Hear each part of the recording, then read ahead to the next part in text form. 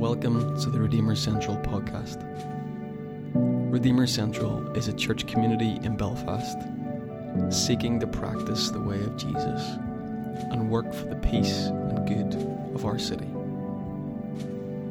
For more information, please visit redeemercentral.com. Everyone can hear me okay, I hope.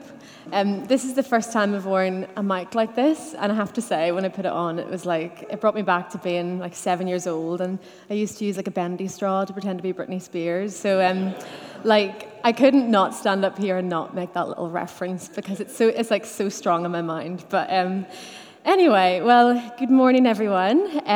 My name, for those of you who don't know me, is Naomi, and I have recently come onto the leadership team here at Redeemer, which is really exciting. Really looking forward to seeing what God has got in store for us in the next few months, next while as a community. So, yeah, and it's really nice to be joining you this morning from the front. I'm normally at the tots area at the back with my son George and my husband Scott, who's holding the fort there today.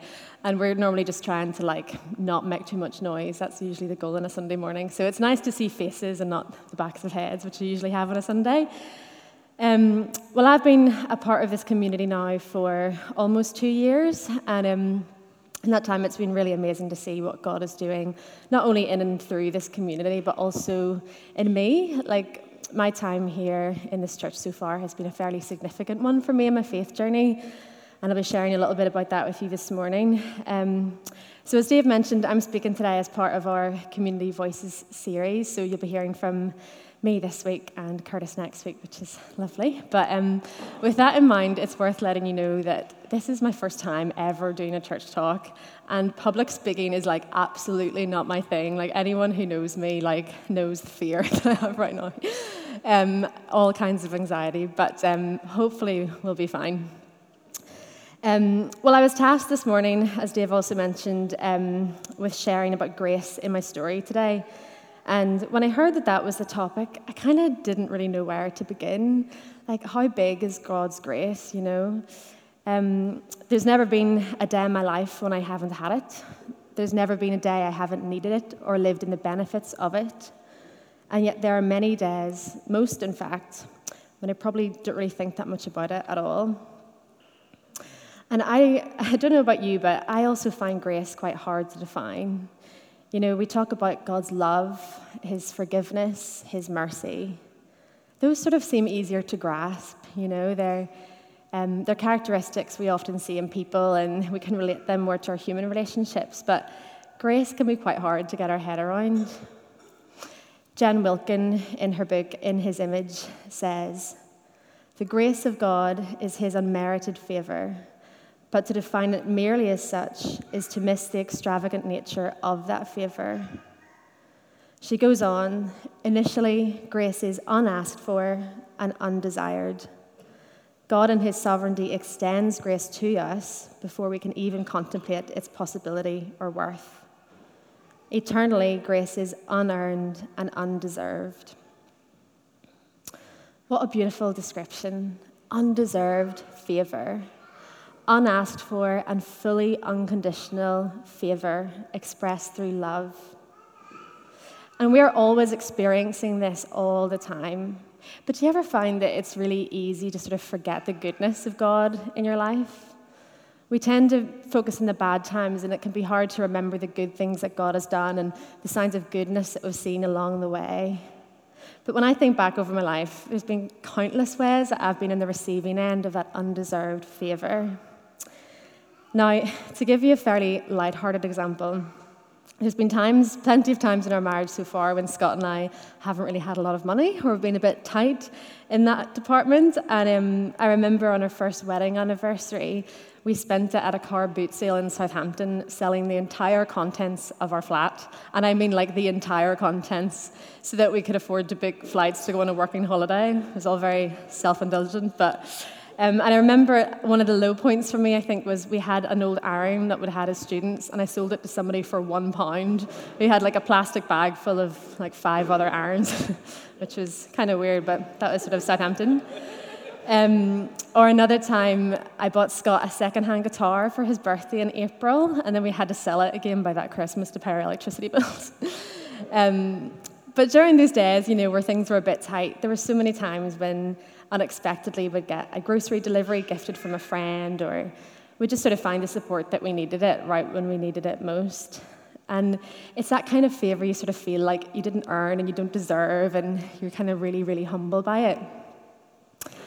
And that's just a little small example of kind of God by his grace working through people when we kind of needed it. But it's sort of like a light and quite practical example. But we all know that God's grace goes much deeper than that. So I want to share some of those sort of bigger or more spiritual encounters with that undeserved favour, if that's okay. So what's really humbling is that there's probably been loads of times in my life when God has been doing a work of grace and I haven't even been aware of it in me. But when I was preparing for today, there were a few events that came to mind, so I thought I would share those with you. So let me start by telling you a bit about my story, maybe, because I'm aware not everyone here will know me that well. I grew up in Dungannon in the 90s when it was normal to go to church. I'm getting a whoop from Sarah. And it was very normal to go to church on a Sunday when you grew up in Dungannon in the 90s. Most people did it. And I was surrounded, really fortunately, by lots of Christians in my social circles or in school. And maybe some of you can relate to this, but faith for me then didn't always look like grace. It looked like reading my Bible, always doing the right thing, learning my catechism, honouring my father and mother, and depending on which church youth event I was at the time, sometimes wearing a skirt and hat whilst doing so. But I grew to have a strong belief in Jesus from a young age. I prayed the prayer, and I guess over the years I kind of grew in some understanding of what it was all about, and I got to know the Bible more, and I grew closer to God. But then when I was about 15 years old, a child still really, there was a shift. And one night I was praying before I went to sleep, like I always did, and absolutely out of nowhere, this really heavy and really sudden sense came upon me that I wasn't good enough.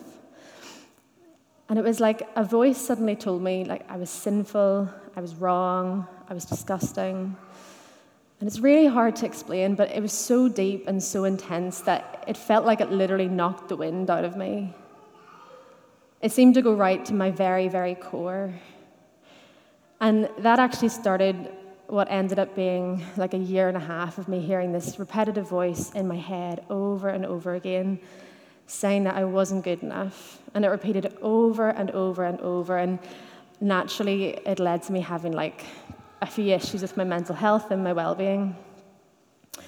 And for a year and a half, I couldn't sleep well, or I couldn't concentrate in school. I often had nightmares about going to church or Scripture Union, which, if you're not familiar, is Christian club in school. So I sort of stopped going to those completely. I completely withdrew. I withdrew from friends. And eventually some friends started asking, what's going on, and people started to notice. But how do you explain that when you're a teenager? How do you explain to your friends that, you have this feeling that you're not good enough when you're surrounded by very good Christian friends? Now, there's a lot more I could say about that period of my life, and I don't want to dwell on it for too long. But what's important about it is that now I can see that grace was missing from my narrative then. You see, I'd already encountered God. I was already living under that undeserved favour. I just didn't know it or understand it. No one had ever really told me about God's lavish, unasked-for grace before. For me, grace was something I thought that I had to work for to achieve, or it was something that I thought that other people had, but I didn't. Maybe some of you can relate to that. But then one day, I eventually worked up the courage to go back to my Scripture Union, and I don't remember if I saw it written down somewhere or if the words were spoken over me, but I remember coming across the phrase, "Nothing you do can make him love you more, and nothing you do can make him love you less." There was something that the Holy Spirit did in me that sent those words right to the core of my soul, right to the depths of my heart, where nothing but pain anxiety, and anguish had dwelt for over 18 months. And I knew then that nothing I did or nothing about who I was could make God love me less. He loved me unconditionally. His love for me wasn't something I'd earned, and it wasn't something that I could have taken away. And it wasn't about something I did or didn't do or something I was or wasn't. I lived and operated under God's totally undeserved, unconditional love, and that was grace. And from there, I experienced a slow but deep healing. It wasn't this huge spiritual encounter where I was filled with the Spirit and fell over, and those moments are great too, but no, this was more like a very gradual but very real process of God by His grace entering in and slowly but surely replacing the lies that had woven themselves around my heart. God was rewriting the narrative. He was rewriting the story that I'd told myself about who I was. And I wonder this morning if, for some of you, grace has been missing from your narrative. Have you subconsciously let yourself believe that it's about who you are or what you do, that unconditional favor doesn't exist for you? Well, it does. His grace is for all. A short time later, I came across Isaiah 61, which is a really well-known passage. You're probably familiar with the words, and I know Dave mentioned it in his sermon last week, but I'd love to read verses 1 to 3, if that's okay. It says, "The Spirit of the Sovereign Lord is on me, because the Lord has anointed me to proclaim good news to the poor. He has sent me to bind up the brokenhearted, to proclaim freedom for the captives and release from darkness for the prisoners, to proclaim the year of the Lord's favor and the day of vengeance for our God, to comfort all who mourn and provide for those who grieve in Zion, to bestow on them a crown of beauty instead of ashes, the oil of joy instead of mourning, and a garment of praise instead of spirit of despair. They will be called oaks of righteousness, a planting of the Lord for the display of His splendor." Now, I've since seen this passage as more about one that's like a cry for justice in the world, or a call for us to bind up the brokenhearted in Jesus' name. But when I read it on that day, at least for what was the first time in my memory, I only read it as being about me. I was the brokenhearted. Jesus had bound up me. He had proclaimed my freedom from the enemy. He had set me free from my prison, and He had replaced my spirit of despair that had hung over me like a cloud for a year and a half with a garment of praise. That was grace. I wasn't just forgiven and sent on my way, waiting for eternal life in heaven like I'd been taught in Sunday school. No, Jesus Himself had leant right into my spirit and poured an oil of joy upon it. And He had bound me back up so I was whole and full and worthy of displaying His splendor. John 1:16 talks about how out of Christ's fullness we have grace in place of grace, or grace on grace. Well, this is kind of what that felt like, grace on grace. And it was so beautiful and so foundational for me in my walk with Jesus at that time. Now, fast forward a few years, I went to uni in Southampton and met my husband Scott there. And at that time, I went to quite a charismatic church at that time and experienced a lot more of like the work of the Holy Spirit in ways that I hadn't before, and experienced people worshipping with flags and interpretive dance and all the things that were really missing from my traditional church upbringing. Definitely wasn't in Dungannon anymore. But to bring you to another event of grace in my life, we don't have to go back too far, actually. Just a couple of years, in fact, not long before I walked through the doors of this church. Before our son George was born, Scott and I had gone through a series of really quite tough experiences in our life, and that included us leaving our last church community, where we'd been really heavily involved. And through that time, I was leaning into God for support and comfort, but also really pressing into prayer on a number of things. And for the first time, really asking God some big questions in the process. And maybe some of you have found yourselves in that place where you kind of start to dismantle everything you once held dear in your faith, and you start to ask some of the bigger questions that you hadn't before. So that's where I was at when George was born, and within a few minutes of that, as many of you know, we got his diagnosis of Down syndrome, and there were questions over the health of a few of his vital organs.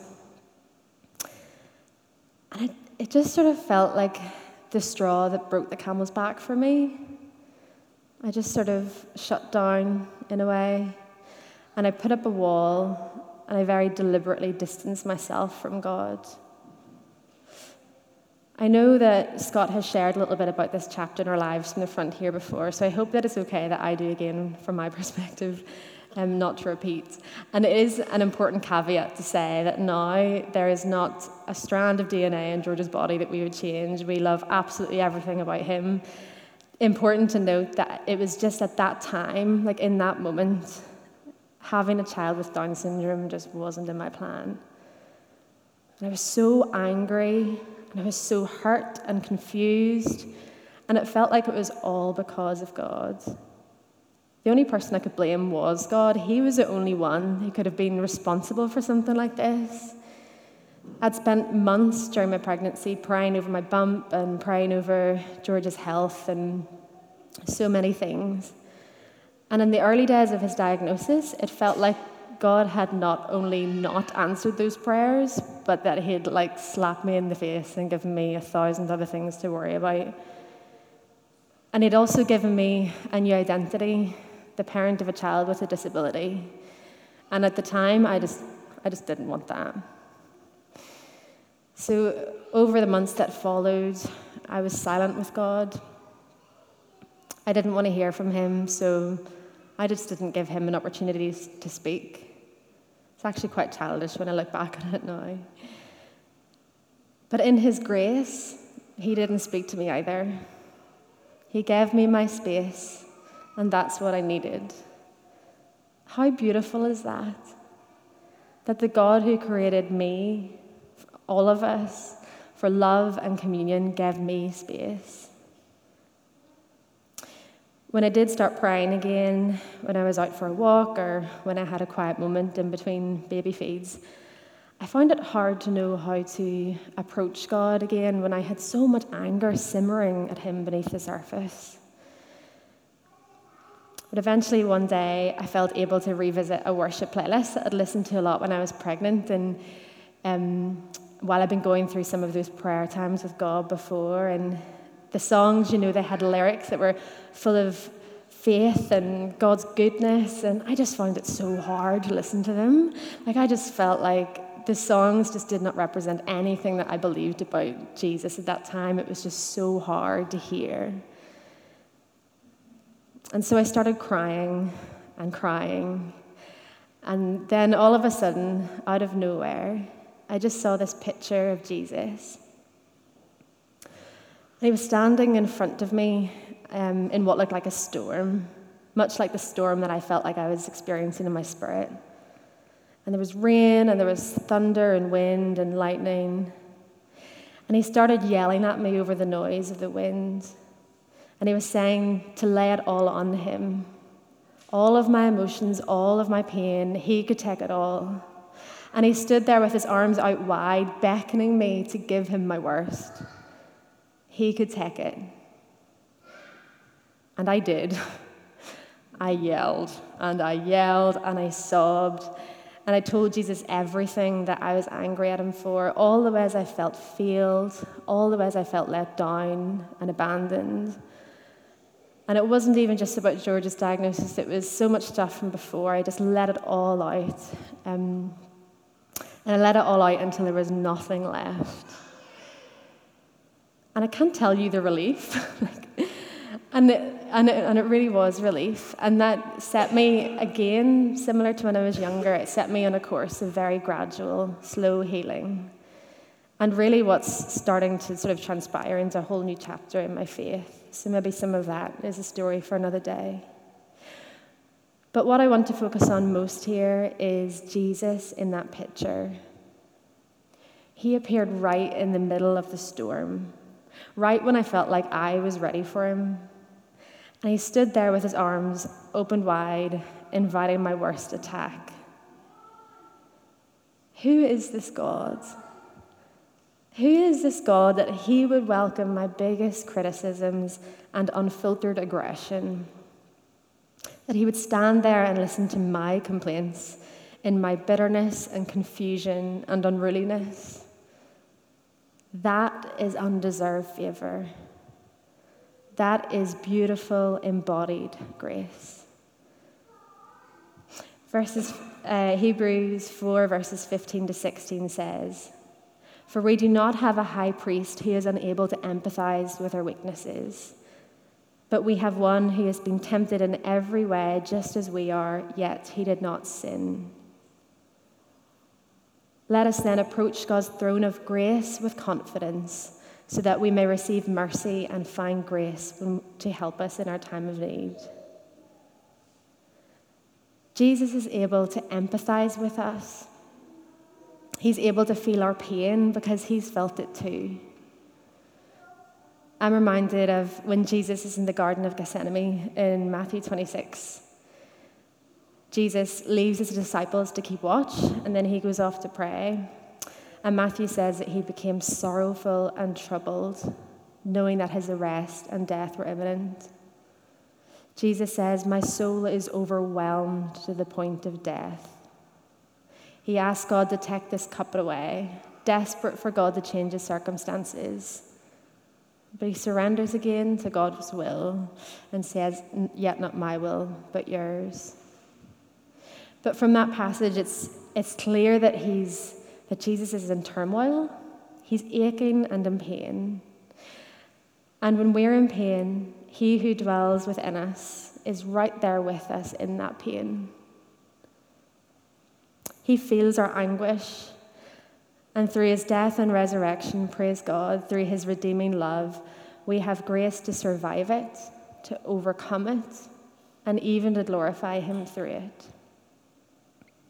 Now, I know I've been talking a bit there about suffering and my suffering in particular, and I just want to make it clear that's not fully what this talk is about. It's about Jesus' posture in my suffering. He was there with me right in the middle of it, arms outstretched, ready to share it all with me. And it's the same for you, for all of us. We can be confident that he is there in the midst of it all. And as Hebrews 4 says, we can approach God's throne of grace with confidence, knowing that we'll find grace when we need it most. So have confidence.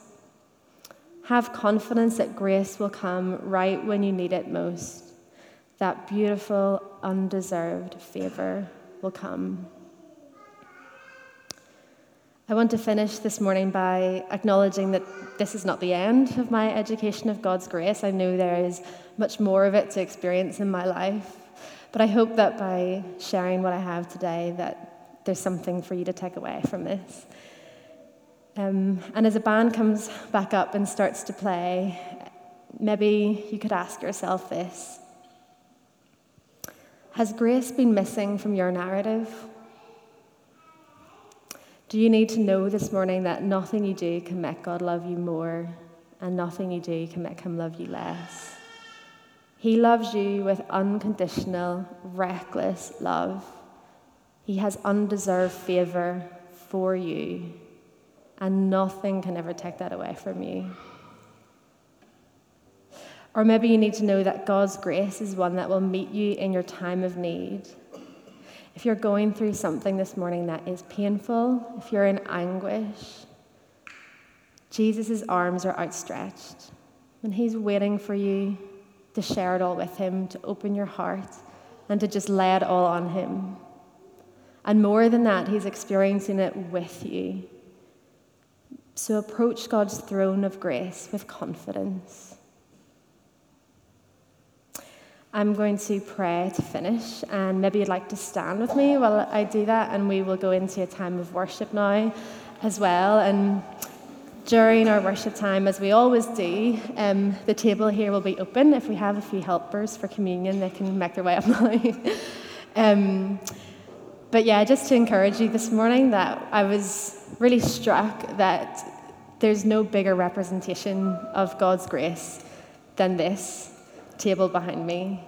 There's no bigger representation of that outflowing of that beautiful, undeserved favor than what this table represents. Communion with Jesus. Yeah. So I'm just going to pray, and please feel free afterwards as we worship to come forward and to take the bread and dip it in the juice. And there's nothing that qualifies you to come or not come, just as long as you want to. Please feel free to come forward and just experience that beautiful, undeserved favor that is represented in this practice. So, Father God, we could spend days and years talking about your grace. Thank you that your grace has no bounds, no limits or conditions. Right now, God, I pray, would we be filled with a sense of your great love for us, your endless mercy, your goodness. And as we come to the table, God, would we know what it is to receive your perfect, undeserved favor, your sweet, sweet grace. In Jesus' name, amen.